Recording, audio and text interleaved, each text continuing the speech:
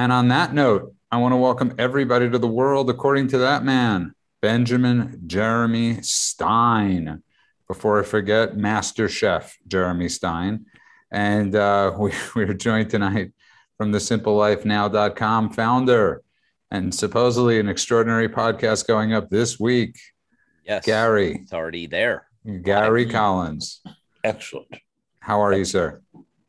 We're all. I don't know if you're referring to I was me asking or Gary to first, and then I'll get to you. Okay, sorry. I've had a very sad day today. I'm doing as well as I can. That's the best way to put it. I think that's the best all of us could hope for. And of course, this show wouldn't be complete without actor, writer, provocateur, saint, sinner, lover, father, grandfather, mathematician, statistician, mathematician, but most importantly, lawyer, doctor. Yeah, we try to be a little humble. Statistician. And novelist, screenwriter. Yes. Producer. Everything. And of course, Dr. Benjamin Jeremy Stein. And again, Master Chef, because really you cannot ever have enough good Master Chefs. That if you watch Netflix, I am not so sure of that because they have so many series on Master Chefs. But you are the master of chefs. And I'm sorry you're sad today. If you care to share about it, you could share about it. The weather here is terrible. It's overcast. It's not supposed to happen in LA. I hate to say, Ben, of all the complaints in the world, we have luxury problems. I know. I agree. That's a luxury problem. But also, these scumbags at this insurance company are claiming it's my fault for an auto accident. It really was not my fault. However, what can I say? And on that note, let's get to the really sad news, which is obviously the leader of this. I don't even want to say it. This great country. This great country that is getting a little less and less on a daily basis.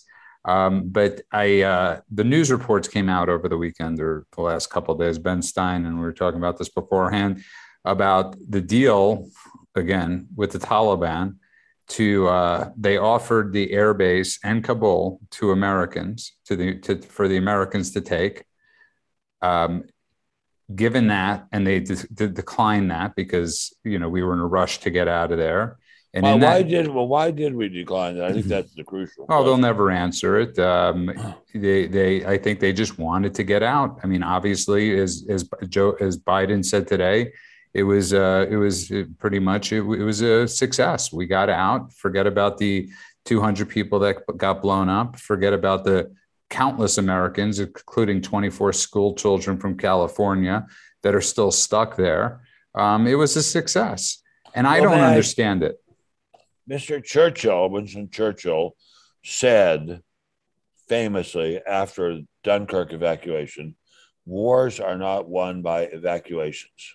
This is a long-term, gigantic, worldwide war against terrorists, thugs, and murderers, and rapists as well.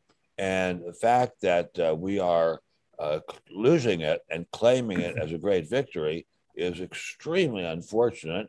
It is a blow not only at the war, our war effort, but at truth. It's something as basic as truth.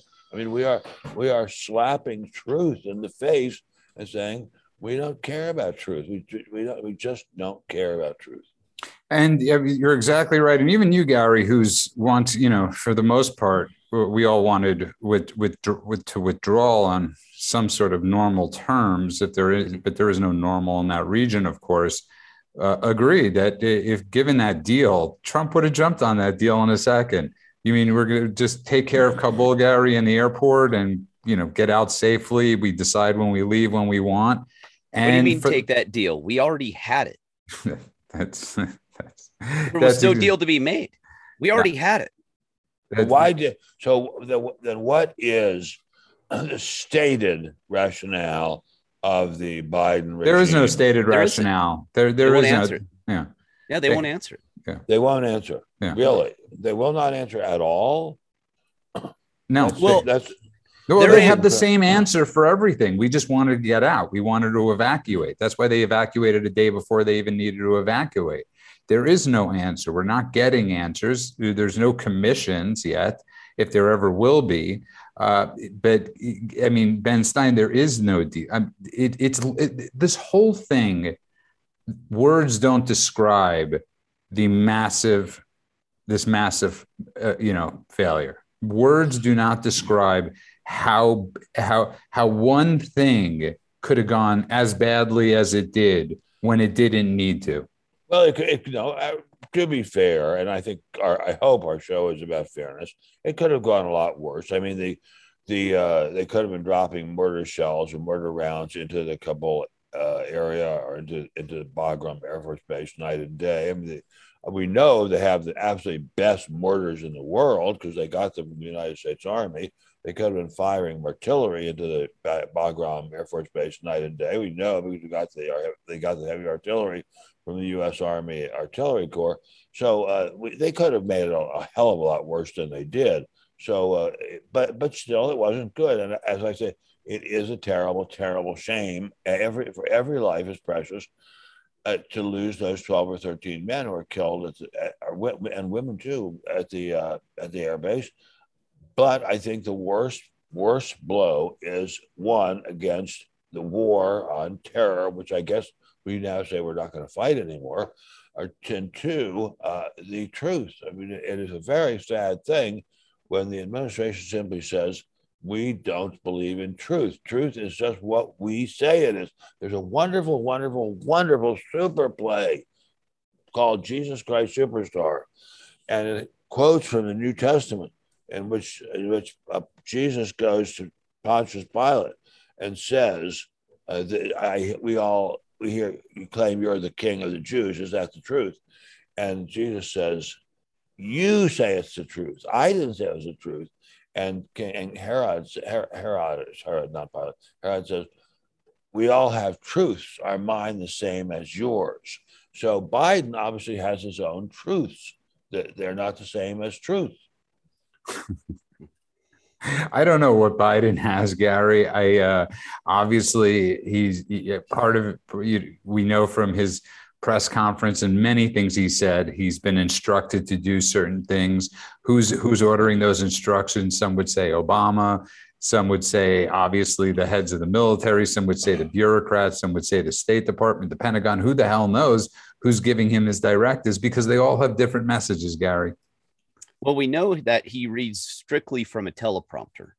We know that. So we know it's not his voice. Someone's writing this for him. Because you could see him struggling with the words. It's brand new to him. They may have rehearsed it once or twice, but you could tell that he's not speaking from his mind, And not only that, but the most outrageous thing I see of this, on top of needless death and people being killed and stranded who will be killed later on, is the fact that none of these leaders in the military, State Department, in our intelligence fields, to include in our president, not one of them have admitted responsibility and resigned.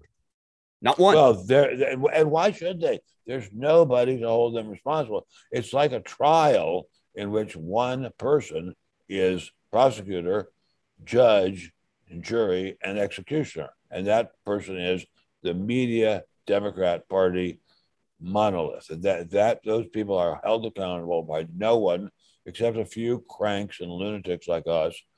And otherwise, they get away with pretty much anything they feel like getting away with. It's not the America that it was, not by a long, long way. And in their defense, there are a few, and I say a few, journalists out there. I don't want to call them honest. They finally decided to report on stories right now. But you do have, I believe, Peter Engel or Richard Engel at MSNBC. You had Martha Raddatz, who famously cried when Trump won, being actually fairly tough with their questions. But Gary, the few don't outweigh the mass, as Ben says, as Ben is referring to. Well, it's an honor thing, right?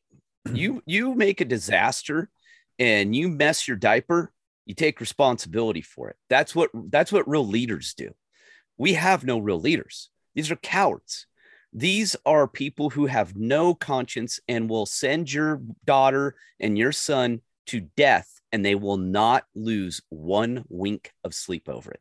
Then they will lie about it, and they'll cover it up, and they will blame you and Trump and her and this and that. And that's the problem. That's the problem. And then the Republicans are not standing up and saying enough's enough.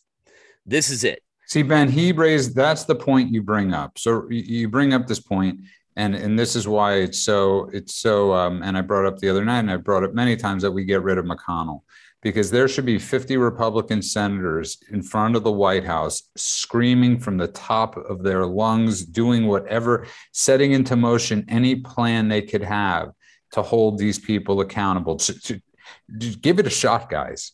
Well, but wait a second. The Republicans in Congress have chosen whom they want to be their leaders. It's not up to us to choose them. The Republicans in Congress have chosen whom they want to be their leaders. These leaders are obviously wanting and lacking in some ways.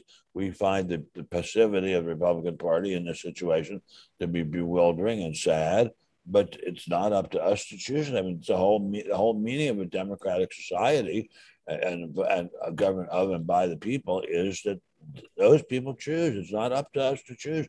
Why they chose them, I don't know, but they must have had some reason. Or why they continually choose him is the better question. Why they continually, because they are truly all in bed together, especially in the Senate. The Congress, in the House, in the Congress, you have a ton of them who are screaming as loud as they can for anybody to hear. And they actually are trying to get stuff done. It's the Senate that we have a huge problem in. And as we see from these people, Glenn, can we get this light on? They truly here. do like status. Dark here. The Senate truly does like status quo. That's too bright. Take it. I like the Senate. The Senate, to me, just as I may say so, is allowed to choose who they want, and if they want status quo, then that's who they want. I just don't see what good it's going to do for people like you and me to say get rid of McConnell. Obviously, the Republicans in the Senate find something very appealing about him.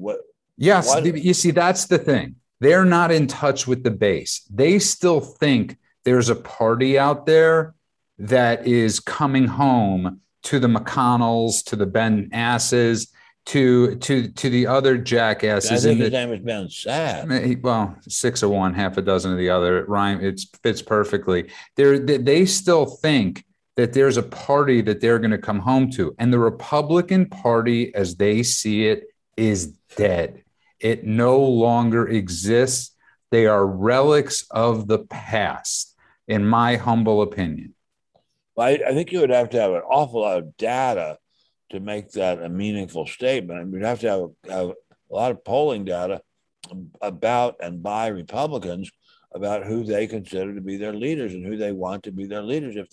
I think we do have data on it. They wanted Trump, and with 75 million votes, and Trump's agenda. Trump wasn't running against McConnell. No, I know, but their beliefs and ideologies don't go hand in hand. They just don't. I mean, we see it all the time. They don't go hand in hand.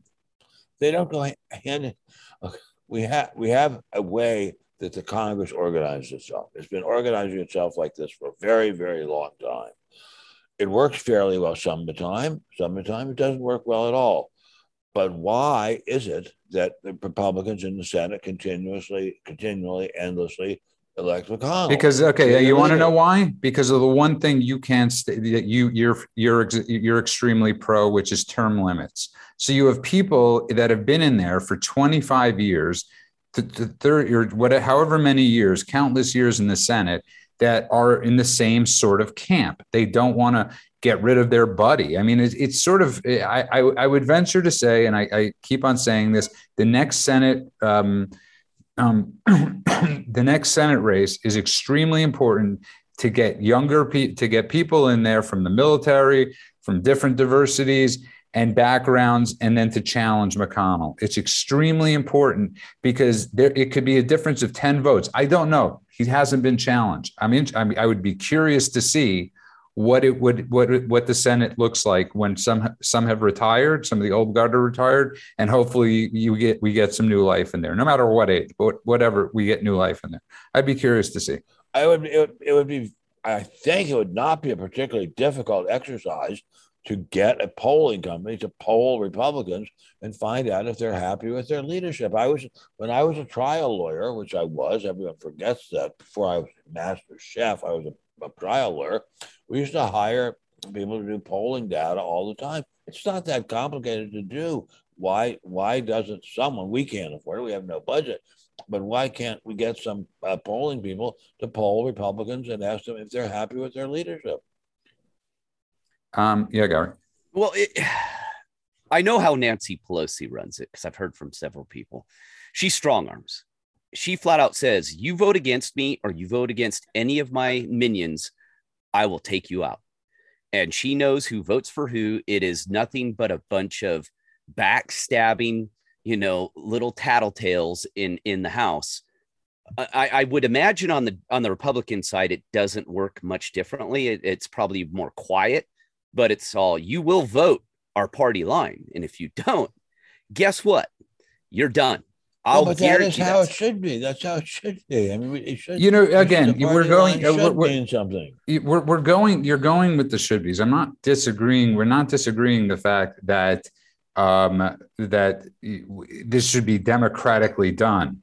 We're saying we pray, or I'm at least praying that democratically done, you get more people in there that get rid of McConnell. You get rid of his leader. I mean, I hope somebody would challenge his leadership. I don't know why it hasn't happened yet. Ben, you're the one that's saying, why are they not in front of the White House? And I find it extremely unfortunate that they're not doing that. Unfortunate. It's repulsive. It's terrible. It's absolutely terrible.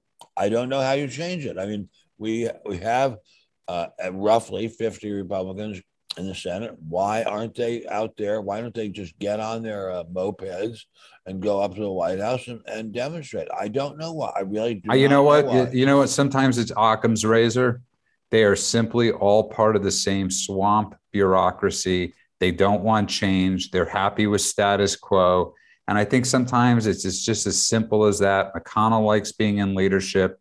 He likes politics the way he likes politics. End of story. I could be wrong. Well, no, but if that's true, I don't think it's going to change because that's the way the party runs. That's the way the party. That's the way the party runs for now. The Tea Party came in and got rid of people that nobody thought. When they primaried Eric Cantor, they changed the landscape of the party. You never know what listen. Donald Trump became president of the United States. Okay, well, if they can do it, it's fine with me. But as I keep saying, it's not up to us. There must be an awful lot of people in the Senate who like McConnell because he keeps getting a ranking member over and over and over again. Okay, so let me, by your metric, let me ask you a question and answer this honestly. And because Gary brought up, I'm not going to answer that. Gary brought up her name. How many people do you really think like Nancy Pelosi? I don't think anybody likes her. Okay, that's the exact point. I don't think she has a friend in the world. But Nancy Pelosi is not to be compared with McConnell. McConnell is a friendly, nice guy. Nancy Pelosi he's a friendly, nice guy. To who? I've met him. He's been very friendly to me. Ben, you know what? I'm sure there are people that have been very friendly. The Ben Stein experience in the world is different than the Gary Collins, Judah Friedman, and the people that listen to the show world. It's a truly different experience. And on that note, if you just tuned in, you are listening to The World According to that man, Benjamin Jeremy Stein, a show where we encourage discourse and we encourage cooking. And we encourage cooking, of course. I want to thank everybody that's in the chat. I want to remind everybody to please keep downloading the shows. Oh my God, here's Robert Kendall. I see someone. Internet is finally working. Yay. Good to know. You look great, Rob. Lift that camera up a little bit so we could see your full head. I mean, you don't want to Indiana we grow hair to not get its plugs. No, you're not. You have to move the camera screen back a bit so the camera gets your face in there. And I remember benstein.substack.com. Download the episodes. Also go to Gary's but podcast, simplelifenow.com. And of course, we are welcomed by the president of Conservative Talk Radio from 93.1 BAM, WIBC, Rob Kendall. Better late than never. We are here. Let's roll. What's going on there in Indianapolis? There was a problem with the internet. It is fixed. I am ready to roll. Let's do it. Did you call in Al Gore? I was going to say, Al Gore took a nap. The internet went down. It's over with. Okay. You guys are great. And on that note, welcome everybody back to the world, according to that man, Benjamin Jeremy Stein. Second topic of the night is I was obviously many of us were watching what happened at the funeral yesterday, and I couldn't help but think of it being like sort of Ted Kennedy going to Mary Jane Kopechne's. Kopechne's. No, it was the same thing. He imagine if Ted Kennedy showed up for her funeral. That's the same thing with Biden showing up to the funeral of these 13 brave women and men that lost their lives. He got them killed, and he showed up to the funeral. But wait a second. How did he get them killed? What do you mean? And he didn't. We were trying to defend the airport so that people could be evacuated. So there were we were defending it with the Taliban. We were not just only defending it with the Taliban. The troops were pretty much told to stand down. Stand down and stand there. Had he accepted the Taliban's deal, I know, but he didn't send them out there and say, go be killed. They were there for a purpose. They were there to guard the airport and allow the Ben, had he not done the evacuation, or had he not done the exit, then you would be yelling at him saying he hadn't done the evacuation. No, I wouldn't have been yelling at him had he done the evacuation like most people were suggesting, or had he done it normally. These 13 troops don't die. Why? If you have people in a battle, people die. Ben, the nature of a battle. They weren't in battle though. They were standing. They were standing down in the path of a suicide bomber who was let in by the security force that Joe Biden put in control. The biggest terrorist organization in the world, who let them through. I know we're reaching, Ben. I know we're reaching. He personally didn't do it. Wait a second. Did we or did we not want the Army to patrol and protect the Bagram Air Force Base? Yes, with a big ass perimeter. The fact that we had zero perimeter, the fact that helicopters had to fly 200 yards just to get hostages or just to get Americans or Afghans out. 200 yards, they had to fly helicopters. That's how dangerous the situation. That's how much precarious the situation. He and the generals. And they had warnings. They had intel that bombing was imminent. Yeah. But they have intel that bombings are imminent all the time. Bombings are imminent all the time. Look, with all due respect, I love people in the military. My wife's family are a military family. I love them a lot. But let's be honest here. We wanted the military to do some protecting. That put them in harm's way. That's what happens to armies and Marines. The protection that they were put, the predicament, the setting of how they were put in was done so ass backwards that it put them in grave danger. Ben, you mitigate danger.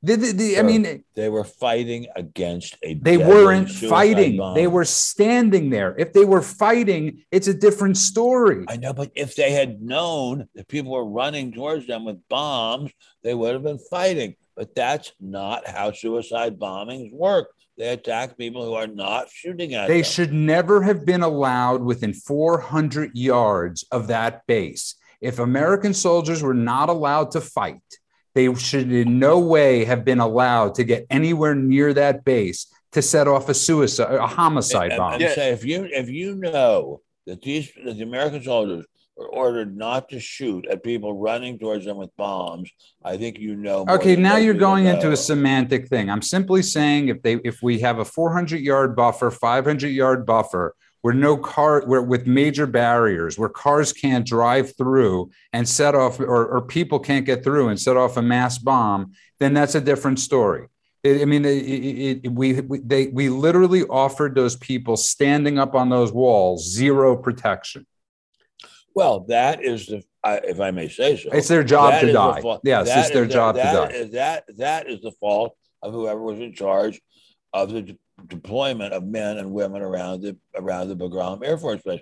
I don't think that's Biden's fault. I mean, surely we look. No, I yield to no one in my unhappiness with Biden. I think this man is a very, very subversive and dangerous person. Even so, I'm sure he did not order them to go into situations where they were certain to be killed. And the whole situation assured death.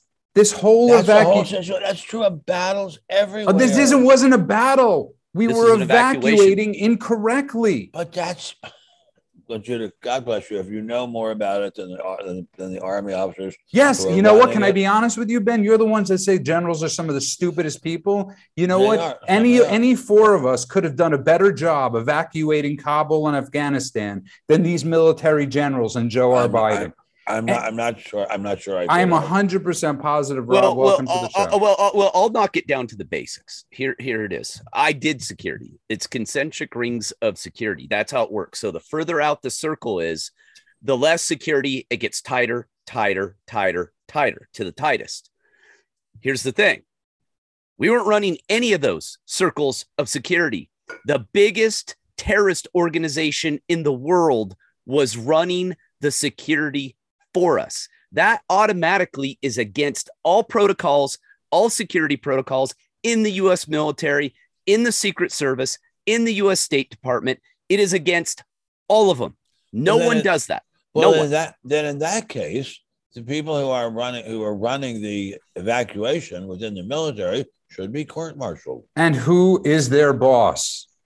He does. Do you think that the president of the United States actually gets down and decides and dictates day by day, yard by supposedly, yard, according to him, he was getting briefings every day, minute by minute, second by second. He was being briefed on where every 25 men and women. Ben, can I ask you a question? I mean, I obviously we're not going to agree on this. You don't think this situation could have been avoided? You don't think it could have been avoided now that we're looking at it with hindsight? No, yes, hindsight. Ben, everybody was saying we were doing this the wrong way for weeks. They were saying we were doing this the wrong way for weeks. Somebody must have been saying we were doing it the right way because the generals and colonels are in charge. Who should all be court-martialed.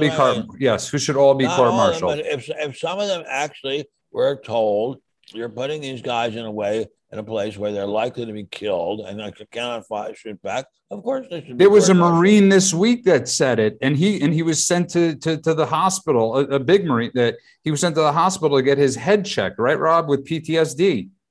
Yeah, we did a big segment on him today, and as I was on my hands and knees restarting the internet and crawling under various cabinets here at the house, I was thinking, as I was listening to you guys, I think this is one of the greatest tragedies in American history. And look, Ben, you're a much greater student of American history than I am.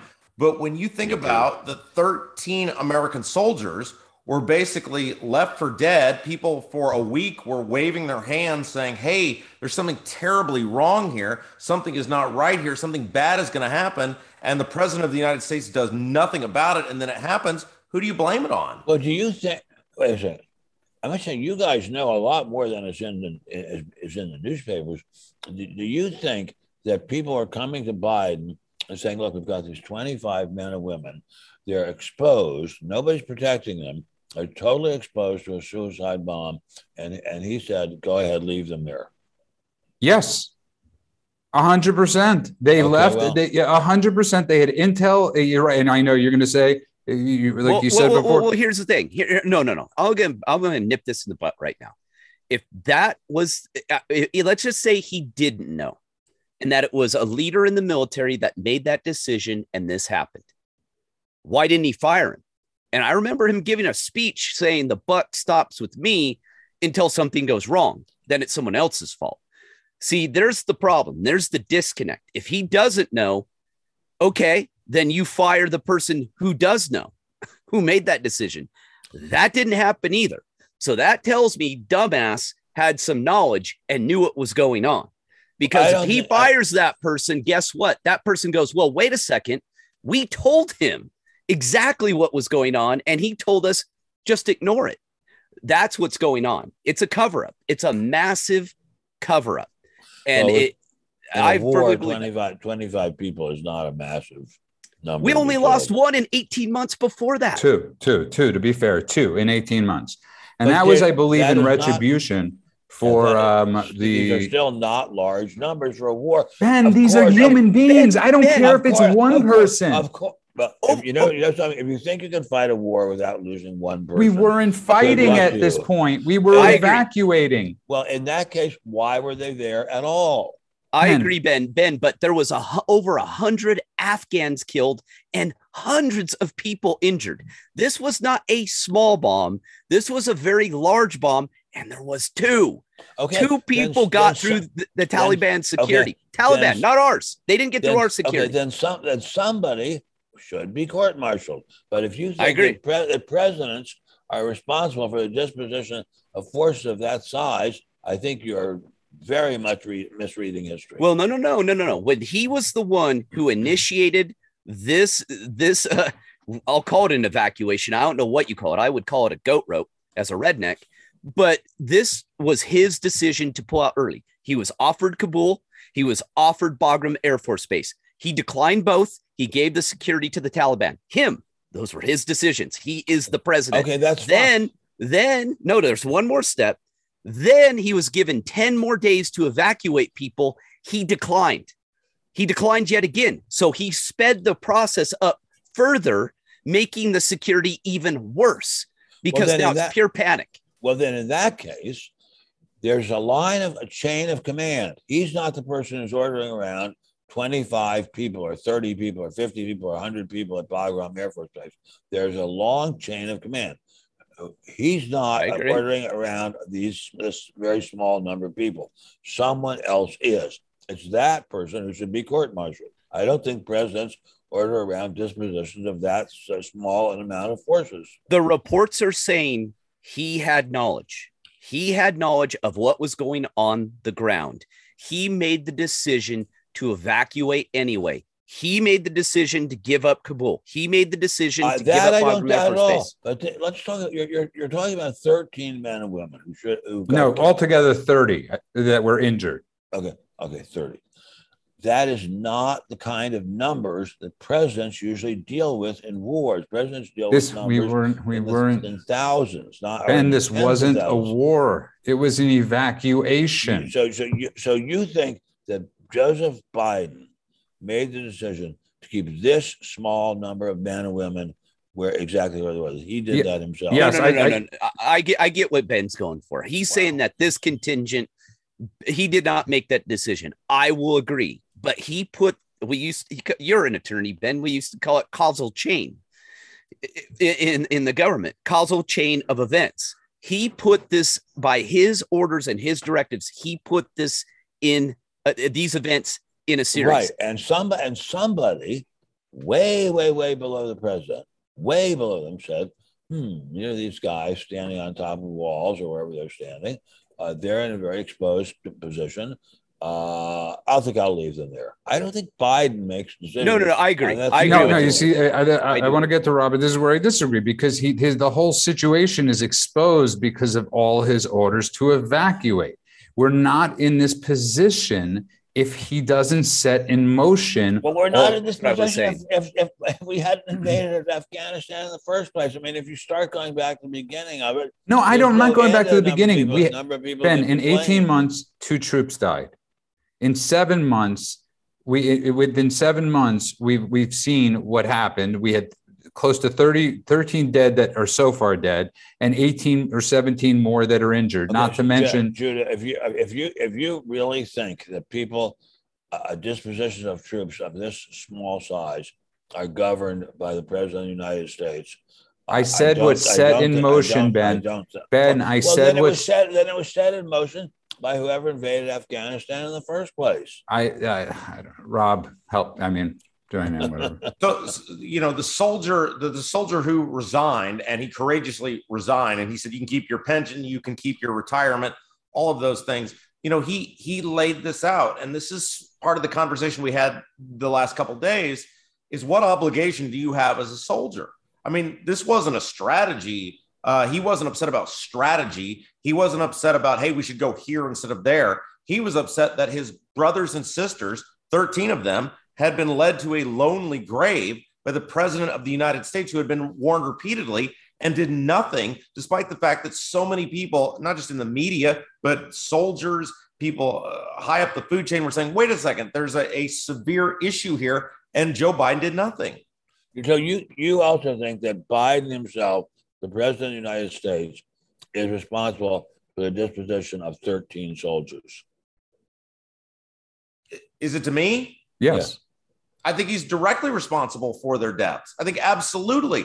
I think you couldn't make up being this bad. I think if you tried to be this bad on military strategy, I mean, we shouldn't be able at home to look at this and go, this is going to end terribly. And the president of the United States going, oh, well, that was 4 or 5 days ago. People were begging him, hey, sir, please, something terrible is going to happen. And he was completely dismissive of it.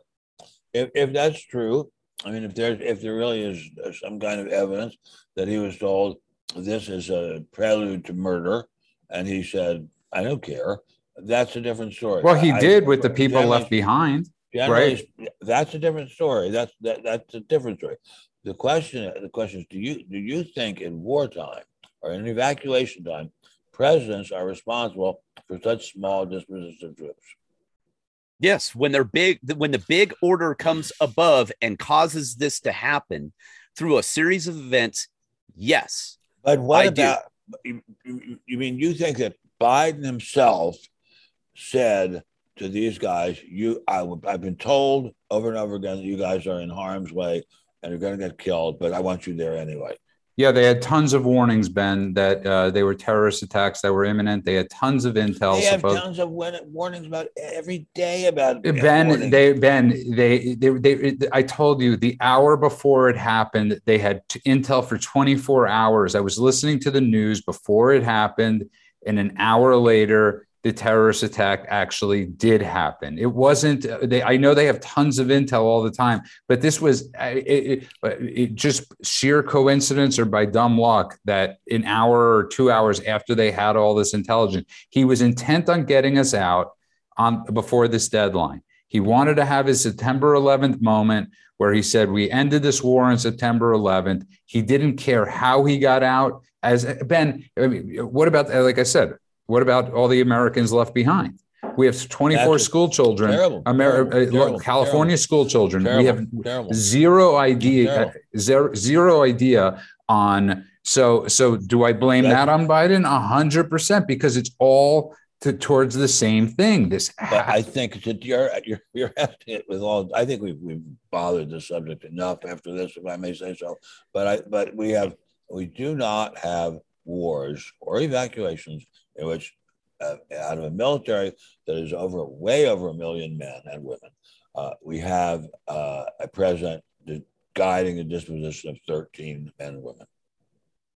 I could guarantee you one thing. If this was under Trump's watch, he would have been impeached 6 days before it happened. Not over this. Oh, really, Ben? They impeached him over the most ludicrous things in the world. They would have impeached him over this. I could guarantee. Ben, they impeached him over a phone call with the Ukraine. I don't think they would have done this, but okay, Jude. Here's the thing, though. If he's not responsible, let's take this route. He's not responsible, but yet he shows up for his photo op at the funeral. Which is it? You can't have your cake and eat it too. Which one is it? I think that was embarrassing that he did that. He should not have done that. I agree. And on that note, if you just tuned in, you are listening to The World According to That Man, Benjamin Jeremy Stein. Yes, we're getting a little argumentative tonight. And that's what we're supposed to do. That is what we're supposed to do. Yep. And that is our job, is to get argumentative and love each other no matter what afterwards. I want to welcome everybody in the chat. And these things are important. The reason these conversations are important is because these are the conversations you can be having at home. These are the conversations you can be having with your friends or your enemies and people you don't like. And what separates us is that we could walk away afterwards a little frustrated, a little whatever, but we're still friends. And that's what separates us from the left. And I want to remind everybody to please Get Ben Stein's email, benstein.substack.com, or join from the simplelifenow.com founder, Gary Collins. Rob Kendall from 93.1, BAM, WIBC, the president of Conservative Talk Radio, and of course, America's humble servant, Benjamin Jeremy Stein. And I said this last show, or 2 shows ago, Ben, about him using his dead son as a continual prop, his son that died of cancer, not during war. And quite a few of the Gold Star families were offended by him trying to empathize, not stare him in the eye. I'm not going to even get to the watch thing, but him wearing a mask outside,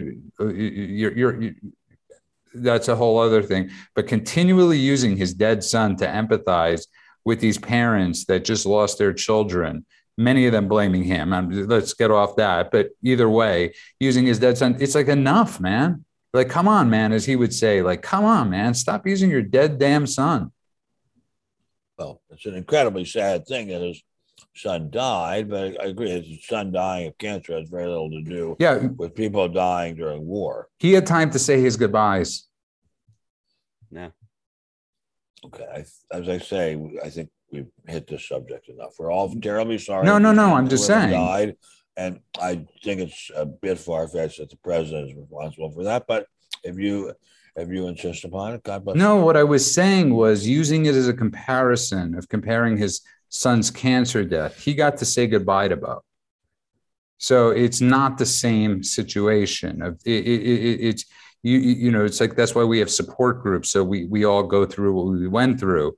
Go to a cancer support group, Joe Biden. Don't, go to the military families that have just lost their children. Is simply what I was trying to get at, Ben. Okay, let's go to the next subject. Rob, please bring up something that's popular in Indiana today. Well, we had Gary Collins on the Mock and Rob show last week. It was awesome. Oh, thank you. Gary, Thank you. Gary was a tremendous guest. It was 13 of the best minutes of radio we've ever done. And, look, I thought Gary raised an interesting point last week because Gary served. And Gary served in between the time of the bombing of the USS Cole and 9/11. And I thought Gary gave a great perspective on the chatter, on things that were going on the ground over there. And it's, in many ways, it's very reminiscent from the things Gary described and things we've talked about off air before. I just don't understand how you don't know. I don't understand, if you're the president, how you don't know something big is about to take place, especially when there are people in the rank and file, people in the mainstream media waving their hands going, hey, sir, this is a very dangerous operation that's going on right now. And by the way, it's even worse than you think, because I was in Fun City in New York the day before the bombing, and I heard on the radio, the cab I was in, there's CBS News or some national news entity saying the airwaves are filled with warnings of enormous terrorist strike about to be launched against the United States. Wait a minute. If this isn't well known enough to be on the news, surely somebody at the CIA or the NSA or somebody must know something about it. But they did. Not. No, they did, Ben. It was, I don't want to get too far into that, but I'll kind of do a couple comparisons with the USS Cole, where I lost 17 of my shipmates who didn't get to defend themselves yet again. A boat came up, inflatable with, Yemenis. They were Al-Qaeda. They came up, and all ships are armed. Again, you have watches, you have guards. Their guns, guess this, empty. They had no ammo in the guns. They were told they were not allowed to stand watch with a loaded firearm. The boat came up, the dinghy came up. They went right up to the side of the ship and detonated it. What's the difference? They were told, stand down. You are not allowed to fire upon any. That to me was ridiculous, first of all. Well, second of all, what was the purpose of that? What was the point of that? I don't know. No one knows. And heads rolled. I'll tell you right now, that captain got fired, and he got in deep, deep shit for that. That didn't go well for him.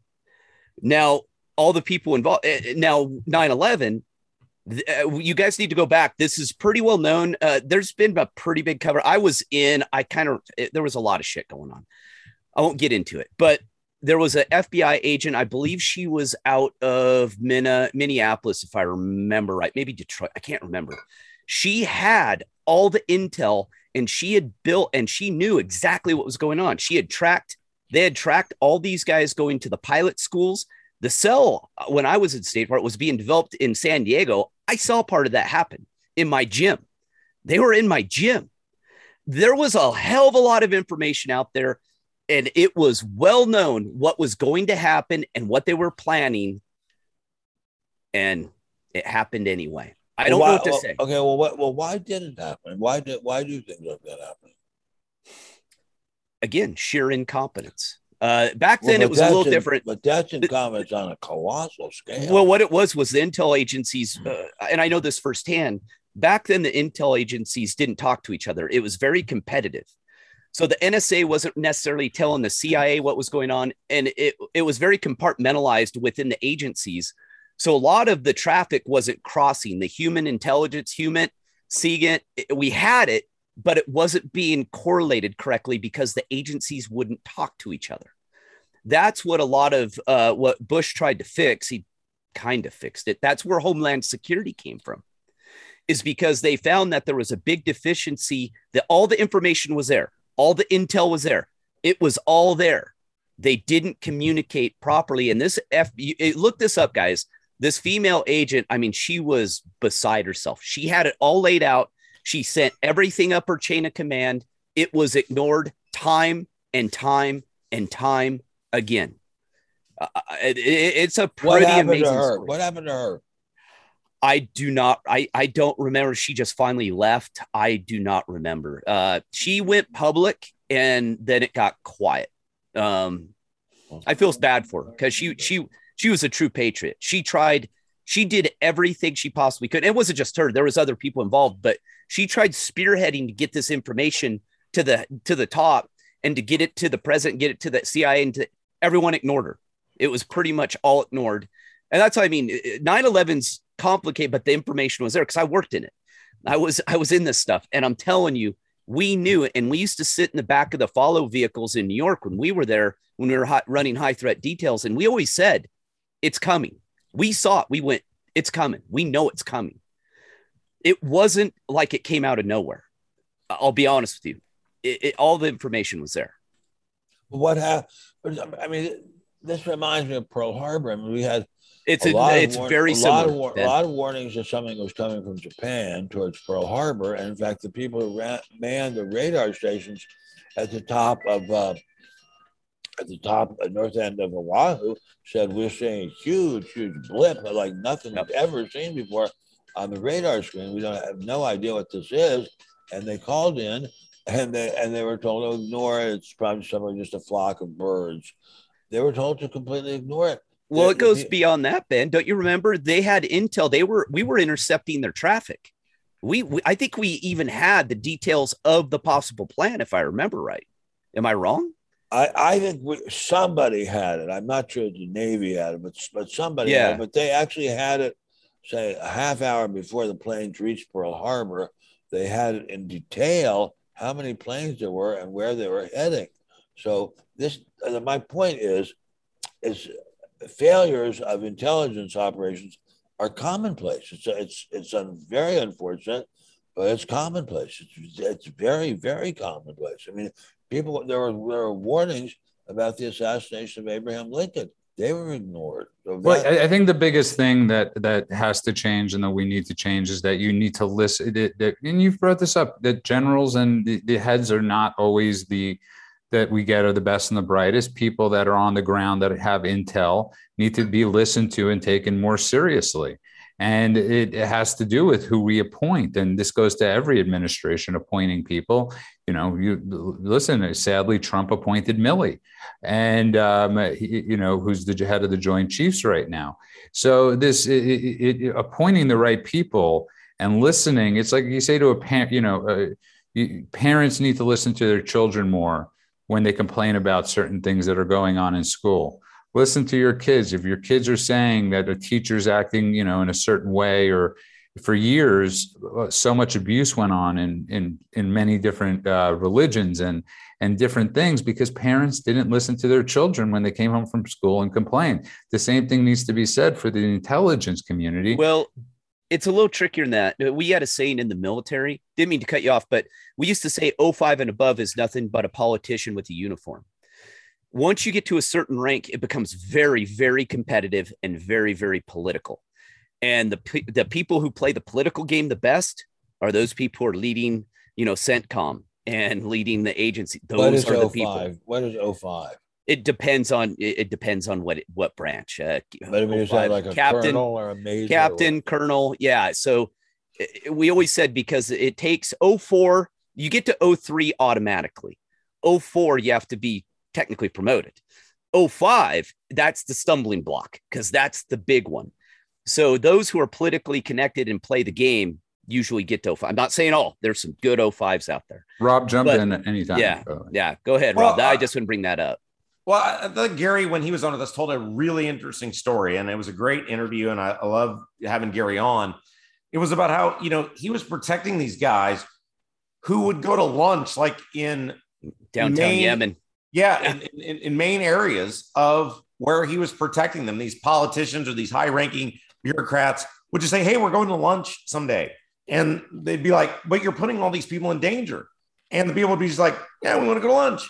Yeah. And I think there's just an utter disconnect between the people making the decisions and the lives they're impacting on the ground. And I think you saw that on an immense scale with Afghanistan. All right, sorry. We were in the port of Aden. We were in one of the most dangerous places in the world at that point. Anyone who's been to the port of Aden, it is a shithole, and I'm being nice. I'm being really gentle. We used to say the state bird was a plastic trash bag because you would look outside and the wind always blew and there'd be all those like Walmart trash bags flying around. And if you got up at the first thing in the morning at like 5, 6 a.m. and you'd be out there, you would see all the guys going from the whorehouse and bar to the mosque. Then you would see people throwing their trash out. They threw their trash directly out their window. And the trash service was goats. I kid you not. It was a hellhole. And we would have to scramble because the deputy chief of mission would come up and go, hey, we want to go eat lunch. And we're going out downtown. And we're like, what? We're scrambling. We got, we're in fully armored vehicles. We're grabbing M4s. We're grabbing whatever we can. And we would be out in the wind because guess who had to stand outside in the middle of downtown, standing in front of a fully armored vehicle, waiting for these dipshits to finish their lunch? They didn't give two hoots about any of us. They didn't care at all. We were fodder. We were just a point, and we were called knuckle draggers in the State Department. That was our nickname. They called us knuckle draggers until shit went wrong. Then we were their best friends in the entire world. And then when the shit cleared out, we were douchebags again. It was amazing to see. That's why I left state. That's why I left. I couldn't. But do you think this is going to change? I mean, no, it hasn't. Ben, it hasn't. This was over 10, 12 years ago. And Pearl Harbor was over how many years ago? So no, I don't think any. No. I don't think it's going to change. And on that note, if you just tuned in, you are listening to The World According to Ben Stein. Remember to keep downloading our podcast. Also, what's so funny? His look on his face looks like he's just taking a great deal of Chardonnay. Anyway, okay. But also, please get Ben's email, benstein.substack.com. We are joined tonight by the simplelifenow.com founder, Gary Collins, and of course from the Mock and Rob show every day, 9 to noon, 93.1, BAM, WIBC, Rob Kendall. And in my favorite story of the day, a Florida Dino owner posts sign telling Biden backers to eat elsewhere.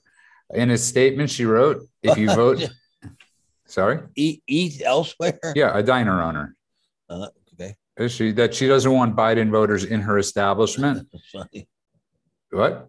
That's funny. She posted a sign that said, if you voted and continue to support and stand behind the worthless, inept, and corrupt administration currently inhabiting the White House that is complicit in the death of our servicemen and women in Afghanistan, please take your business elsewhere. The blunt notice reads, But I sort of, whether you agree with her or not, I sort of like that there's somebody finally on the right giving it back to people on the left, because this is a common stance from people on the left, Ben, that they want nothing to do with anybody that voted for. And trust me, I see it in my social life more than anything. Let's not forget all about this. These guys are dead. God bless them. We love them. We love their families. Let's hear more about your social life. No, this goes into my social life, because before I read this, I was thinking about posting in one of my profiles, if you voted for Biden, I do not want to. If you voted for Dementia Man or Senility Man, I do not want to. You please do not get into contact with me. And it was funny that I read this piece afterwards, because that's what I'm constantly reading about. If you voted for the big bad orange man, I want nothing to do with you. So but I would like to know what have you done any of that in your ads? No, I was about to. Okay, I think we want to hear about that. I haven't done it yet. When you do it, let us know. I will do it tonight, and I can tell you the response will not be positive. I'm dying. I want to hear it. I think we're all dying there. We'll be on Tuesday. We're all dying. I will be Thursday. I will be reported. I will be banned, Rob Kendall, because I will have triggered. You have violated policy. You have violated policy. I have lost my internet.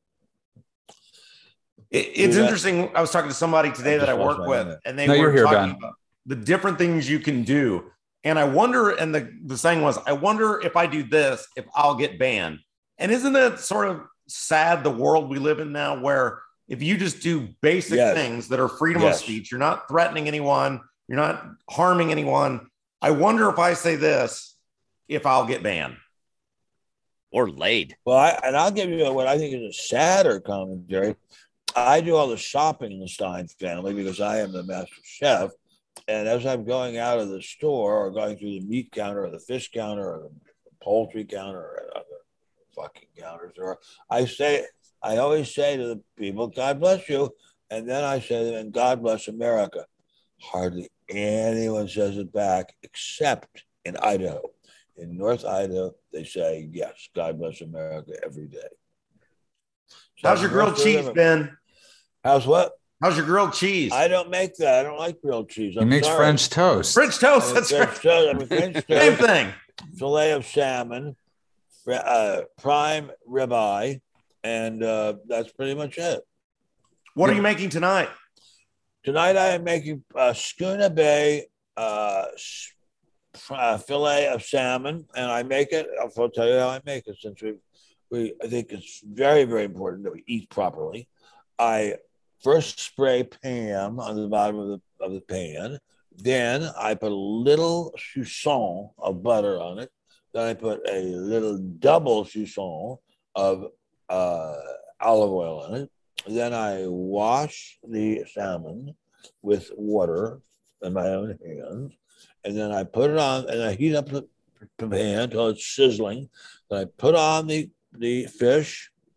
Then I put, this is something very few people know how to do. I put on seasoned salt on it, and also seasoned pepper, and also lemon pepper. And Glenn, what are those green things that I put on the potatoes? Thanks, Rob. Glenn can't remember. But anyway, the incredibly chives. Thank you, Glenn. Chives. I wait till it's pink, just pink on the inside. And then I take it out, and I have one of my footmen bring it up to my wife. And if she pronounces herself satisfied with it, then the meal may begin.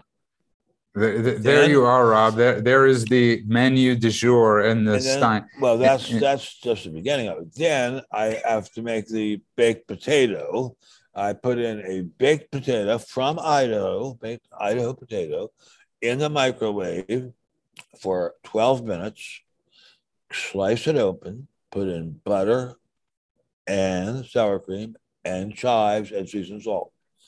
And then I put it on a plate, put it on a tray, and another one of our footmen bring it up to my wife. She declines it. She will not eat a potato. She puts it on my side of the room, and I sit down, eat it, and we take a taste, see if we like it. Then we put in Perry Mason. from 1958. And if we're happy with Perry Mason, we're set.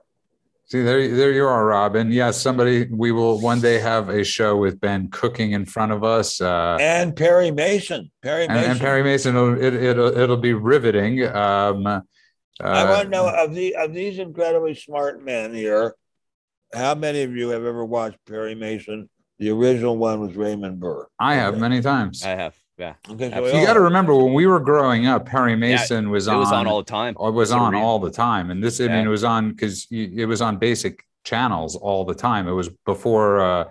Gary, I'm sure that's how you watched it. It was before Andy Griffith, if I remember right. Is either before or after?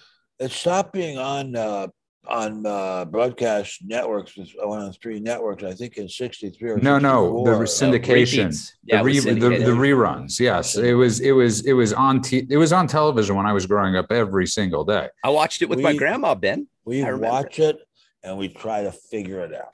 Yes, I used to be a big fan of Matlock growing up. I was a big fan. We only had one TV of whatever my parents had on, so Matlock was one of those shows. Andy Griffith. Pretty damn good actor. Andy Griffith. Face in the Crowd, an incredible movie. An incredible movie, and very few people know about it, but it is in many ways the essence of politics.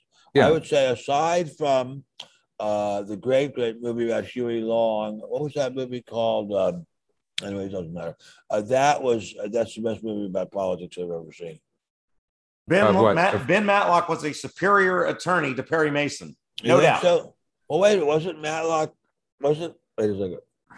Wasn't Raymond Burr Matlock? No, he was Ironside. It was Andy Griffith. Andy Griffith. All right. I'm going to look for Matlock. I'll order 100 copies. It was an exceptional show. I got to be honest. He always wore that white suit.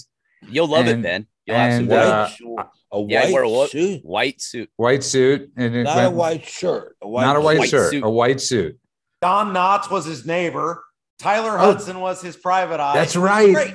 They brought back Don Knotts to be his neighbor. I totally forgot Don Knotts. Another guy. I'm going to order it. God bless you. Another guy in American television and media history, one of the most underrated people of all time was Don Knotts. I loved him dearly. But Ben, you didn't like Get Smart, so that's one of my favorite shows. But we have run out of time. I want to remind everybody: we did have discourse in the show. We disagree, we agree. The important thing is that we're still allowed to do that in America. Yes, and it is really important that people understand that. You might disagree with me, you might disagree with Ben or Rob or Gary. It's all good. We love disagreement. We love agreement. If we were all here agreeing all the time, it would be the most boring 60 minutes in the world. We don't come here. We come here because it expands our brains. And I will think about what Ben said after the show, and maybe I'll change my mind on it. I often do that after I speak to Ben.